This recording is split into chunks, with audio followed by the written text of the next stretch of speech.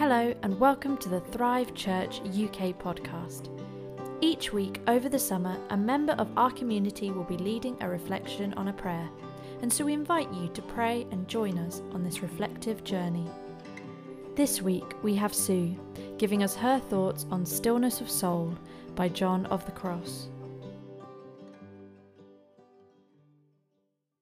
Hello and welcome to Thrive Church Weekly Reflections. My name is Sue and I'm going to be leading us through some famous prayers. And this week we are looking at one by John of the Cross, which is called Stillness of the Soul. So I'm just going to read it out now. Blessed Jesus, give me stillness of soul in you. Let your mighty calmness rule in me. Rule me, O King of gentleness, King of peace. Give me control, great power of self-control, control over my thoughts, words and actions. From all irritability, want of meekness, want of gentleness. Dear Lord, deliver me. By thine, O deep patience, give me patience. Stillness of soul in you. Make me in this and in all more and more like you. Amen. That's the prayer that we're going to just look at and just take a moment of centering prayer in this reflection. But to start with, I just want us to just take a moment to listen and be part of the journey of this spoken word, which is called restore. Oh Lord, the water is up to our necks, and the worst thing about it all is, about the time we think the waters are receding, they come back. You inspired one of the wisest men who ever lived to say, hope deferred makes the heart sick, but a longing fulfilled is a tree of life. Well, hope keeps getting deferred, and our hearts are sick and getting sicker. We sure could use some longings fulfilled, and those longings are for things we were no doubt guilty of taking for granted. We used to gather freely at one another's houses or at concerts, NCAA games, or just watching our kids play Little League, not to mention in church. Now a simple sign of affection like a hug or a handshake is suspect. It's also strange we are limited in ways we never thought we'd be limited. It's exhausting, Lord. It's wearing on us. We keep hoping those small but important things will come back, and they do, but sort of. We're weary of living in a sort of world. We pray, but it often seems like you don't hear. Why do you hide yourself in times of trouble? Why do you seem so far off? Why does it seem like you may be punishing us? Maybe you are. It's not that we don't deserve it. If we have made a detailed list of our sins, we would be overwhelmed. We know we took things for granted. That's clear now. We know we are guilty of selfishness, ingratitude, and even impurity. We know our culture has forgotten you. We know other generations have suffered more than us, but our grief is real. The economic fears can be debilitating. Some have suffered cruelly. Then there's the separation. In some cases, friends have drifted away. We feel betrayed and our relationships really seem expendable. The young generation has lost special moments that can't be gained back. Proms and graduations, celebrations and birthday parties were reduced to drive-bys. Then there are those who lost lives. Why are some barely affected and others are taken? Why does it seem so random? And most tragically of all, often we couldn't say goodbye properly. Loved ones have died alone. Have mercy on us in our weakness, Lord. It's a weakness that is born out of fatigue. In your unfailing love, remember us.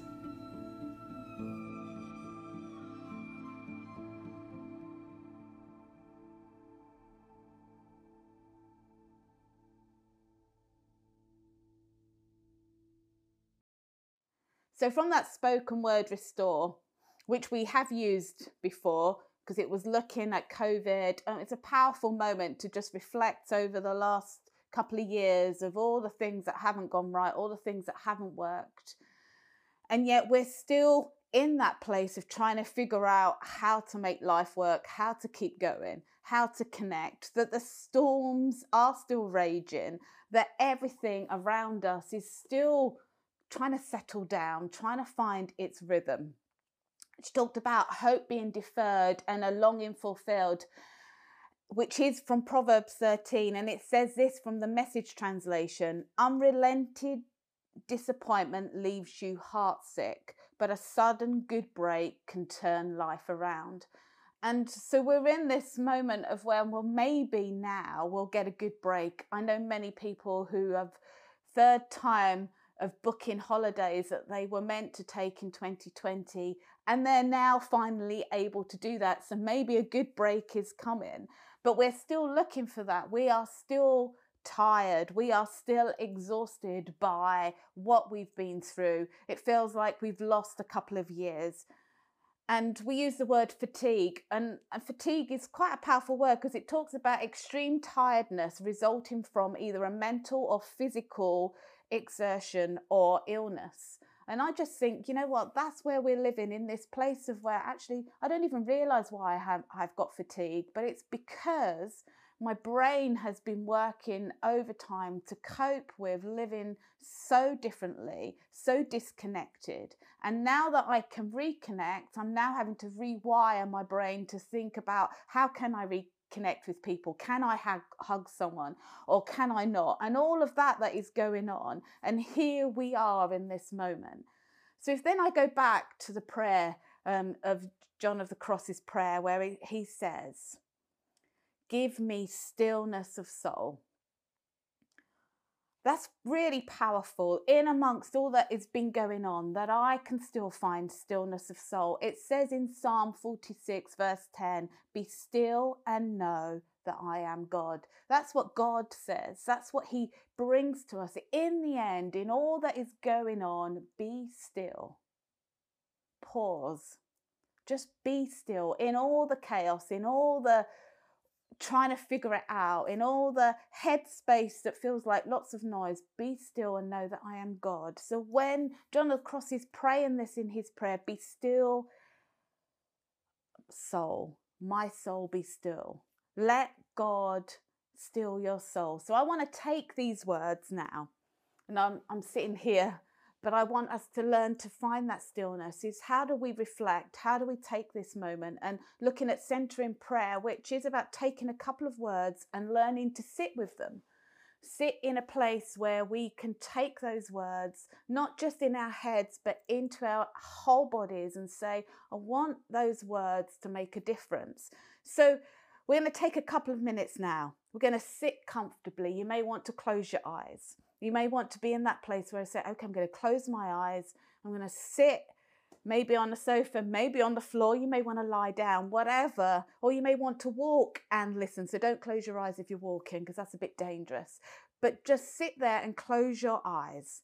Take hold of these words where the prayer says, give me stillness of soul. And that we just rest in these words, give me stillness of soul, and allow God to speak to us. Allow those words to change how we see whatever is going on in our minds and in our hearts and in our bodies.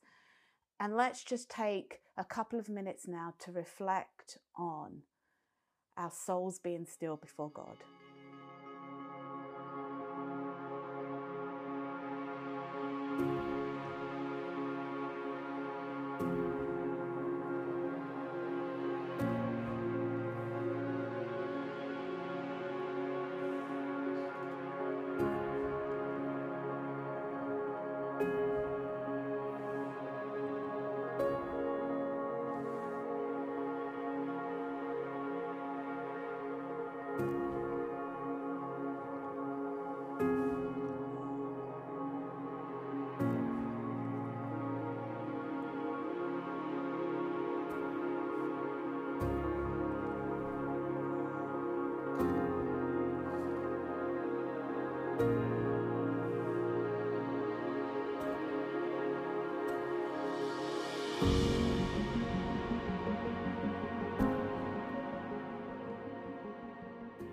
So as you have spent some time reflecting on those words of stillness of soul and allowing God into that place, I've just been thinking a little bit about the whole point of having a stillness within us. And in the Bible, in the New Testament, in the book of Mark, there is this story about a storm that happens with Jesus in the boat. Some of you may know this, some of you may be thinking, oh, what's this about? Well, there's this moment where Jesus is with his disciples and they go out in the boat, and Jesus falls asleep because he's obviously tired and he's resting, and a storm breaks out. And we're not talking about a little storm, we're talking about a storm where the sea is raging so much that the disciples are absolutely terrified. They think they're going to drown. They think this is the end. And bearing in mind that most of these disciples were fishermen, so they are used to storms. So this storm was beyond a storm that they'd probably ever experienced. And there is Jesus asleep. They are so afraid that they shake him awake and say, don't you care that we're going to die? Don't you care? How can you sleep while this is all going on? And Jesus gets up and he speaks to the storm, and stillness comes. It all just dies and drops. But what amazes me about this story is that Jesus then turns to his disciples. He said, well, why do you think you're going to die? What makes you think that? Where's your faith in that? Do you not think I care enough that he could sleep in a storm? That's the purpose of the stillness of the soul. The stillness of our inner beings is not so that around us all the storms stop, but it's so that we know how to get on and live life in amongst all that is going on.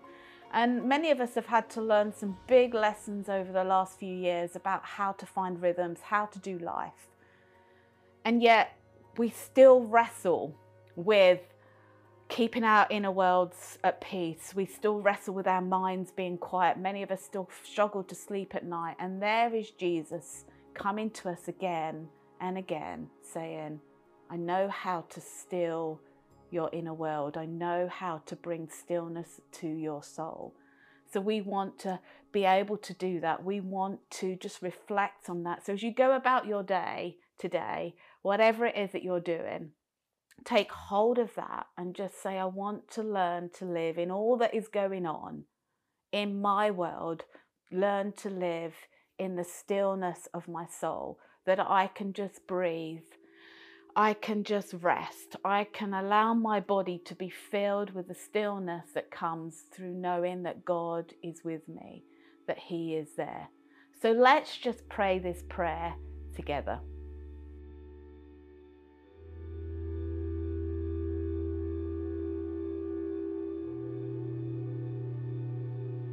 Oh, blessed Jesus, give me stillness of soul in you.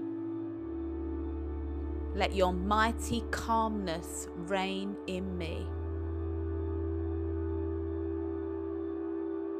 Rule me, O King of gentleness, King of peace. Give me control, great power of self-control. Control over my thoughts, words, actions. From all irritability, want of meekness, want of gentleness. Dear Lord, deliver me. By thine, O deep patience, give me patience. Stillness of soul in you. Make me in this and in all more and more like you. Amen.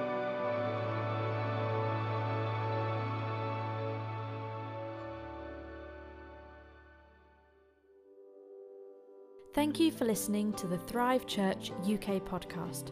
For the full video version of this reflection, please visit our social media platforms via Facebook or YouTube by typing in Thrive Church UK.